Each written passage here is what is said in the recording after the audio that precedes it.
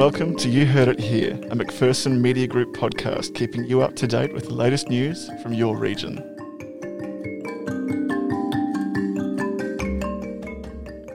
I'm Max Steenkamp.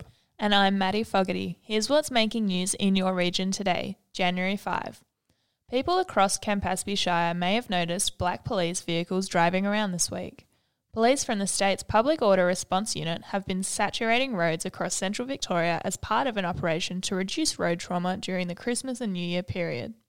Operation Roadwise involved Public Order Response Team vehicles and officers patrolling roads, highways and streets around the Campaspe Shire, targeting the Fatal Five.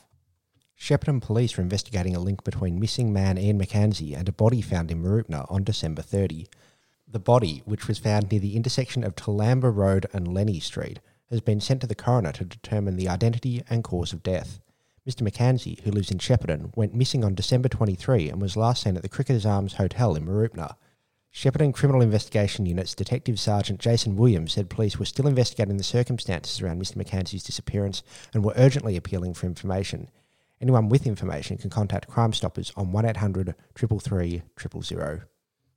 3 families on a day trip to Echuca from Melbourne are finally on their way home after a horrific 48-hour ordeal.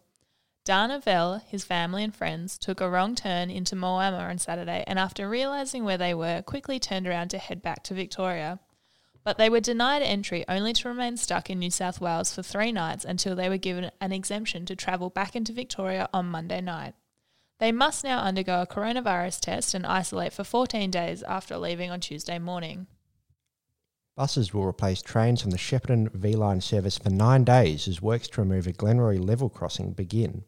All Seymour and Shepparton services from this Thursday until Saturday, January 16, will be by road, as crews work to relocate underground utilities and install foundations for a new rail trench in Glenroy.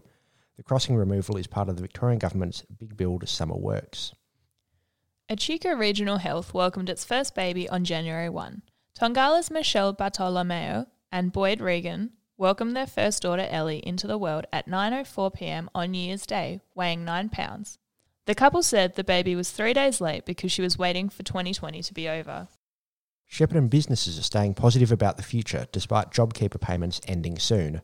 The payment started scaling back on Monday, and despite evolving coronavirus outbreaks, the federal government is continuing with its plan to scale back the supplement until it is scrapped completely at the end of March.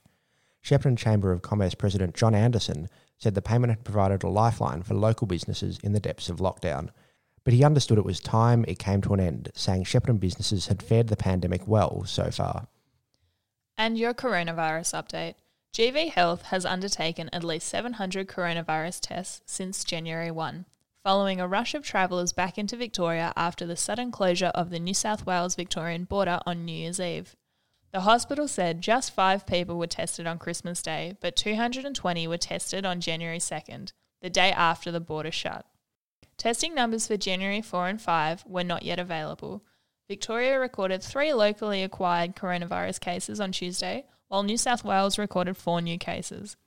The Victorian government said the border with New South Wales could be closed until the end of January, but the border bubble would stay in place. That's the news. We'll see you tomorrow.